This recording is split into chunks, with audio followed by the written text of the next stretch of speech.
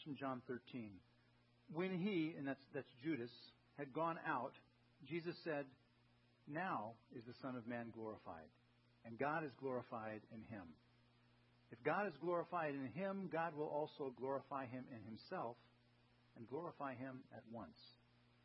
Little children, yet a little while I am with you. You will seek me, and just as I said to the Jews, so now I also say to you, where I am going, you cannot come. A new commandment I give to you, that you love one another. Just as I have loved you, you also are to love one another. By this all people will know that you are my disciples, if you have love one for another." Would you please be seated? You might want to open a Bible to John 13 on page 900. We'll be kind of going back and forth, and you can follow along. We'll look at it several times. This summer we're looking at chapters 13 through 17 of the Gospel of John. Famous Bible scholar John Stott called this the heart of the Bible, these chapters. There are a lot of famous sayings of Jesus in these chapters, and we just read one where Jesus said, "A new commandment I give to you, that you love one another just as I have loved you. You also are to love one another. By this all people will know that you are my disciples, if you have love for one another." Now, during the first 10 years after I became a Christian, a follower of Jesus, there was a lot of Christians bashing Christians about how Christians weren't very loving. And, we young Christians, we'd kind of go to churches and observe and feel like, they weren't very loving. So we judged them as judgmental. Pastor Luke, you see how I did that? That's okay. And then we stood around campfires and we hugged and we sang songs like, "And they'll know we are Christians by our love," which is a great song, because we felt we were so much more loving than, mostly older Christians. And I'm sure that in our youthful enthusiasm and critical hearts, we were not entirely fair to the people we were observing. But it's also true that there was some truth to it, that there were some things going on that just weren't that loving in churches. Now, fast forward to today.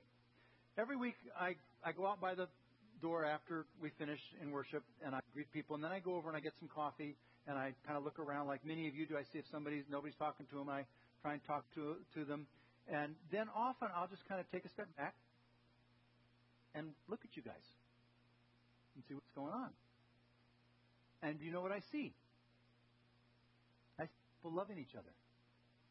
I see people letting other people know that they're important to them. I see people listening to people who really need to be listened to. And honestly, I commend you. You bring joy to the patio. You make people feel welcome and loved. Many visitors, literally many, have commented to me about how you're welcoming and joyful and loving. Now, I'm a pastor. I've visited at least 100 churches. And I honestly can say to you that of all churches I have visited, this is the one that I have just perceived it being the most loving and joyful and welcoming. So you're to be commended. Now, about 70% of you are in small groups. And usually your small group meets about once a week, and you study the Bible, and you share each other's concerns and your challenges, and you pray for each other. And for many, meeting in their small group is kind of their favorite thing they get to do each week. And many of you have kind of come up to me and whispered, "Our group's the best group." And for many of you, not all, but many, your small group is where you really feel known, accepted, and encouraged, where people really care, where you feel. And I think I better move to the other mic. We're just having.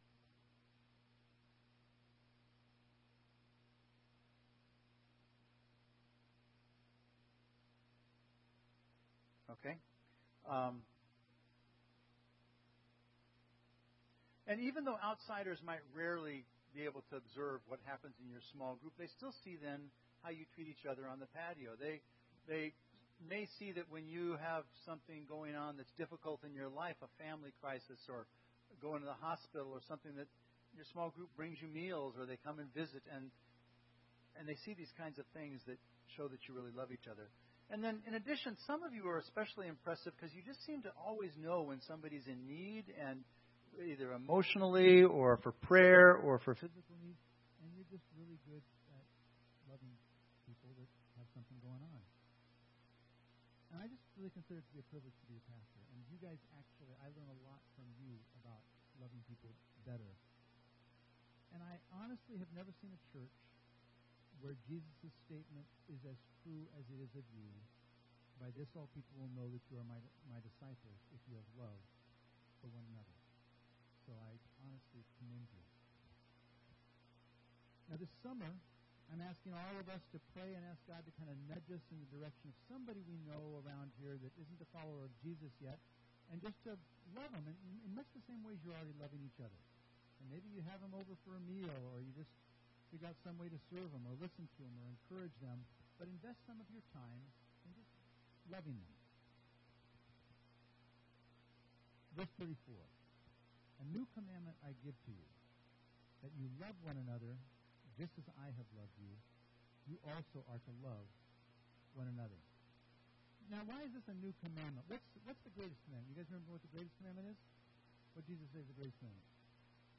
You shall love the Lord your God with all your heart, with all your soul, with all your mind, and with all your strength. And then what did he say is the second greatest commandment? Love your neighbors yourself. Well, why is this different than love your neighbors yourself?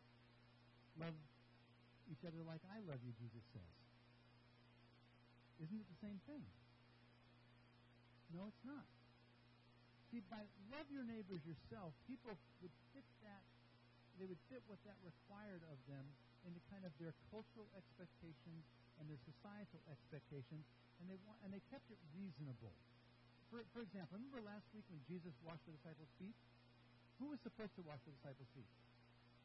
The lowest servant in the household, but there wasn't one, so Jesus did that. Now, even somebody who said, I'm supposed to love my neighbors myself, I'm not truly love people, they would never have thought of, for example, trading places with the lowest servant of the house. They'd just be nice to the lowest servant. Have you seen the classic movie 1982, Gandhi? Won 8 Academy Awards. Ben Kingsley won Best Actor, won Best Picture. And at one point, Gandhi is trying to institute some of Jesus' principles with his followers. And he wants everybody to treat everybody else as if they're just as valuable as they are. Now, you understand in India, the caste system is very contrary to that. And so he's trying to make a big change. And the person that he runs into huge trouble with is his wife. He says, I'm not going to scrub toilets. That's what untouchables do. Because in the whole concept of loving each other, loving our neighbor as we would love ourselves, for most people and many religions, that didn't go beyond what the cultural expectations were and what was reasonable. See, Jesus told his followers not just to love their neighbors, but to love who? Their enemies. And to do unreasonable things like if their enemy forced them to walk 1 mile, to walk 2 miles. If their enemy took their coat, to give them their cloak as well. Completely unreasonable and beyond what anybody was thinking when it said, love your neighbor as yourself. The Apostle Paul picks up in this theme in Romans 12 when he says, if your enemy is hungry, feed him. If he is thirsty, give him something to drink. For by so doing, you will heap burning coals on his head. Do not be overcome by evil, but overcome evil with good. So this is part of what it means to love like Jesus loves. Now, today is Father's Day. Okay? Most fathers are tremendous examples of loving their children well. They go to work day after day, year after year, providing, and sometimes they don't even like their jobs. They read stories to their kids. They pray with their kids. They protect them and help them feel safe. They give them boundaries and discipline. They play with them and hug them and encourage them and tell them they love them. And today we're especially grateful for fathers. Some of us had better fathers, some of us worse, but we're especially grateful for our fathers. But you realize that parents of every worldview, whether it's Buddhist or Hindu or Muslim or atheist, pretty much all are good examples of loving their kids and will sacrifice for their kids. It's not distinctively Christian. Jesus tells us to do something that initially sounds unreasonable, to love our enemies. And when Jesus said, "A new commandment I give to you, that you love one another just as I have loved you," what do you think came to the disciples' mind? If you were a disciple, what would have come to your mind? Would you have thought about, you've been together 3 years, and all those times when you walked together on a dusty path and Jesus listened to you or talked with you? Would you have thought about maybe sometime in the 3 years you got sick and he actually came with a washcloth and took care of you, or maybe prayed and healed you? Would you have thought about just sometime when you're just sitting there with Jesus and he looked into your eyes and you just felt really loved? What would it have been like to be loved by Jesus as the disciples were? What was it like for them? The first chapter of Hebrews says that he is the radiance of the glory of God and the exact imprint of his nature. The beginning of the Gospel of John says, "And the Word became flesh and dwelt among us, and we have seen his glory, glory as of the only Son from the Father, full of grace and truth." What would it have been like to walk with Jesus for 3 years and just feel how much he loved you? See, Jesus truly knew them. He knew their hearts.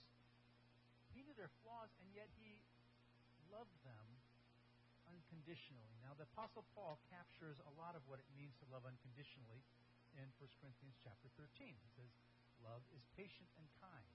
Love is not jealous or boastful. It's not arrogant or rude. Love does not insist on its own way. It's not irritable or resentful.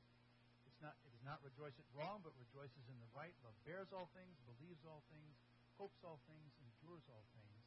Love never ends." That's how Jesus loved his disciples. Even though he knew the worst about them. What I want you to hear loud and clear today is that that's how God loves you. And I would be willing to bet that most of you, if you were honest and you really dug deep, there's something going on inside of you that makes you feel like you're actually kind of unlovable. Jesus knows everything going on in your heart. Whatever it is you're struggling with, he says he loves you unconditionally. That you are immensely valuable to him, even if you're struggling loving yourself. And he gives us a new commandment to love others like he loves us, unconditionally, sacrificially, humbly serving them. But here's the catch. The greatest aspect of what it means to love like Jesus, this is the last night before he dies, and he hasn't shown them yet what it is. Because the greatest aspect he's going to do the next day when he dies for them on the cross. He'll say in John 15, "Greater love has no one than this, that someone lays down his life for his friends." So when Jesus says, "A new commandment I give to you, that you love one another as I have loved you," he's talking about going so far as dying for someone. The best information we have is that all of the apostles, except for John, ended up dying for people so that they could spread the gospel. And we don't do that. This is not about earning salvation. We love people in this way because that's the way Jesus loved us. We love people in this way because we love Jesus and want to be like him. We love people in this way also because we know it's one of the best ways for people to become attracted to Jesus is when they feel God's love through us. Now, some of you were here last week, and we titled the sermon True Greatness and looked at what Jesus said about greatness. And today we're talking about true glory, and there's a distinction that I'm trying to make. True greatness was completely different than what people had considered for thousands of years until Jesus. And he several times, we mentioned last week, said things like this to the disciples. "But whoever would be great among you must be your servant, and whoever would be first among you must be your slave, even as the Son of Man came not to be served, but to serve, and to give his life as a ransom for many." And even though he talked to the disciples about that before, what happened on the last night? What were the disciples arguing about? Who was the greatest?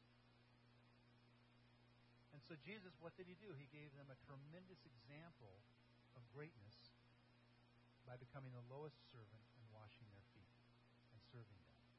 Because love loves to serve. God is actually the servant God because he's love. And for millennia, humans humans thought that true greatness was something completely different. I grew up serving other people as little as possible, very selfish. One of my chores, my mom would say, you got to go sweep your room. I would literally, so that I could do it faster, I would sweep the dirt under the rug. And I got caught. I'd give her a hard time every time she wanted me to take out the trash. Then I became a follower of Jesus, and they told me, followers of Jesus serve people. So I went away to a Young Life camp and served as a volunteer for a month up in British Columbia, and they had us working 12 to 16 hours a day, much of it just hauling gravel in a wheelbarrow. All these flies bit you. And I loved it. You see, it felt good not to be just serving myself. And one of the wonderful things that we mentioned last week about true greatness is that when you serve people, that's what Jesus says is true greatness.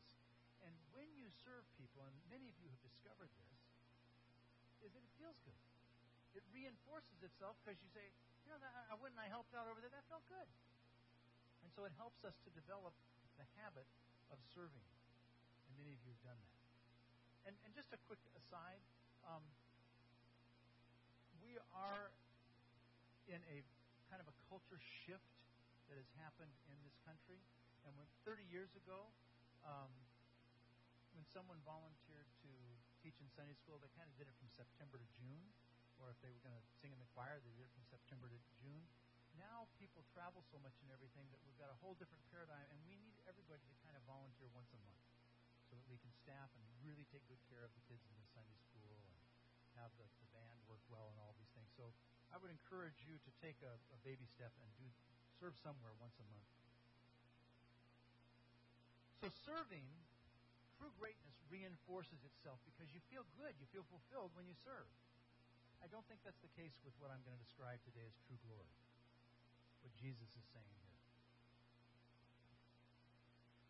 When he, and that's Judas, had gone out, Jesus said, now is the Son of Man glorified, and God is glorified in him. If God is glorified in him, God will also glorify him in himself and glorify him at once. What's this picture of? Warriors won the NBA championship Monday night. Kevin Durant, MVP.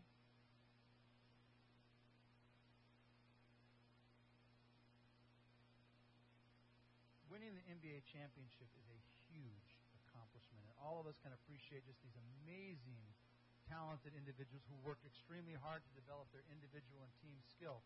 This is what we call athletic glory, okay? And athletic glory makes the winners feel good, motivates them to keep working hard so they can win more trophies. And that's kind of the way competition and high-level achievement functions inside of us, whether it's sports or our career or academics or even video gaming. And so we have to be careful that we can enjoy the competition and yet not say, if I win, I'm better than somebody. If I lose, I'm worse than somebody. We have to realize that what gives us our value, and it's very appropriate for Father's Day, is that our Father loves us. Our Father in heaven loves us, and that makes us incredibly valuable. Each and every one of you, more love than you can possibly imagine. One of the things about being a father, I became a father 37 and a half years ago, and one of the things that I'm not sure if I expected it or not was the minute our daughter was born, we were committed. We loved her. We'd sacrificed for her, might have even died for her. And you see, what God has done is he has put in us his image, which you might say resonates with his image in other people. And we just intrinsically know that that baby is worth loving. Even if they won't win the NBA championship. Probably won't. Doesn't matter. That's not what makes us valuable. See, athletic ability will fade. Beauty will fade. Even your brain will eventually disappoint you if you live long enough. But the love of God never ends. And you're more loved than you know. And if you believe what God has told us about Jesus, that he's his son, that he died for us, that he rose again, that if you'll turn your life over to him, you will experience God's love and enjoy God forever. So it can be fun to compete. It can be fun even to win. But that is not what makes you worthwhile. You are extremely important and valuable because God loves you and values you. Now, for thousands of years in the ancient world, people flaunted their achievements and their status and their wealth. They looked down on the lower classes. They looked down on slavery, on slaves, and they sought this kind of worldly glory that comes from conquest, from achievement, from status, from wealth. They believed that was what gave them glory. And then Jesus, the Son of God, comes along, and he shows us what true glory is, and it's not what anyone was thinking. On that last night, Jesus said, "Truly, truly, I say to you, one of you will betray me." The disciples looked at one another, uncertain of whom he spoke. One of his disciples, whom Jesus loved, was lying close to the breast of Jesus. So Simon Peter beckoned to him and said, "Tell us who it is of whom he speaks." So lying thus, close to the breast of Jesus, he said, "Lord, who is it?" Jesus answered, "It's the one to whom I shall give this morsel when I have dipped it." So when he had dipped the morsel, he gave it to Judas, the son of Simon Iscariot. Then after the morsel, Satan entered into him. And Jesus said to him, "What you're going to do quickly." Now, no one at the table knew why he said this to him. Some thought that because Judas had the money box, Jesus was telling him, "Buy what we need for the feast," or that he should give something to the poor. So after receiving the morsel, he immediately went out, and it was night. When he had gone out, Jesus said, "Now is the Son of Man glorified, and in him God is glorified. If God is glorified in him, God will also glorify him in himself and glorify him at once." What just happened? Why is Jesus saying that now he's glorified? Do you remember what had happened in the past 3 years? Jesus had preached, and thousands of people had gathered. They really liked his preaching, told them stories. He cast out demons. He healed people of every disease and infirmity. He made cripples walk. He made the blind see. He raised the dead. He walked on water. He calmed the storm. He fed 5,000. Those are all the things that we would look at those and we would say, "That's glory. That's glorious. That's amazing. That's what you get famous for." But it's now that he says he's glorified. Why? Because now Judas has gone out to set in motion Jesus' betrayal and death. And what's so glorious about Jesus' death? Thousands of people were crucified by the Romans. Well, crucifixion was a gruesome and painful way to die.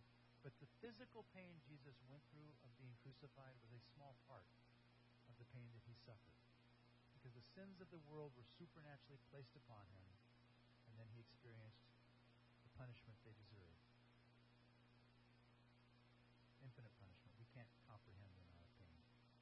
And so I think we can make a good biblical case to say that the suffering Jesus experienced for us will forever give him more glory than anything else. More than calming the storm, more than raising the dead, more than creating everything, more than the resurrection. For those of us who were here a couple of years ago when we went through the book of Revelation, what was the name that kept coming up for Jesus that the inhabitants of heaven would call him? The Lamb, and the Lamb who was slain. They're in awe. They worship the Lamb who was slain. Have you ever had dreams of what we call Christian glory? Many pastors have that. Probably not a good thing, but we do. And when I was growing up, I daydreamed of touchdowns and football glory. And then after I became a follower of Jesus, I daydreamed about being, used to heal lots of people, or preaching to 10,000 people, and everybody turns their life over to Jesus. Is that true glory? Is that the best glory? Certainly it was glorious for Jesus to heal people, to preach, to walk on water, to raise the dead. But his greatest glory is the suffering he endured for us on the cross. Now, the Apostle Paul would later write, "Now I rejoice in my sufferings for your sake, And in my flesh I am filling up what is lacking in Christ's afflictions for the sake of his body, that is, the church. And that doesn't mean Jesus didn't completely pay for our sins. It means that somebody had to take the message about Jesus, that everybody could be pardoned, and had to take that to the world, and people being what they are, and the devil being what he is, that person was going to suffer. And the Apostle Paul did that. And he did it over and over and over again, knowing that where he went, he would almost always suffer. Now, like Jesus, Paul did some pretty, what we would think are glorious things. Healed the sick, cast out demons, raised the dead. But his greatest glory was when he suffered so that others might receive God's forgiveness and join his family. Francis of Assisi and many in the early church much before him were so convinced that the suffering for others was important. Francis was so convinced that he actually walked across Eastern Europe to the Muslim world so he could tell them about Jesus and they would kill him. Only they liked him and they sent him back. It is not great accomplishments in sports or a career that are our greatest glory. It's not even healing people and preaching to millions. When you suffer for the church or so that others will fall in love with Jesus, that's your greatest glory. Unlike serving other people, which has this wonderful feedback mechanism where you feel good and fulfilled because you serve somebody else, usually true glory like this doesn't work that way. We don't usually say, wow, that suffering felt great. I think I should do that more often. But if we can become a group of people that instead of getting bitter when we suffer for each other or for people who don't know Jesus yet, who haven't become his followers yet, instead we can embrace it and we can recognize it as the honor and privilege that it is, one in which we're following in the footsteps of Jesus and Paul and Peter and the other apostles, then it lifts the burden a bit of the suffering. And the Holy Spirit will use it even more powerfully to make you like Jesus.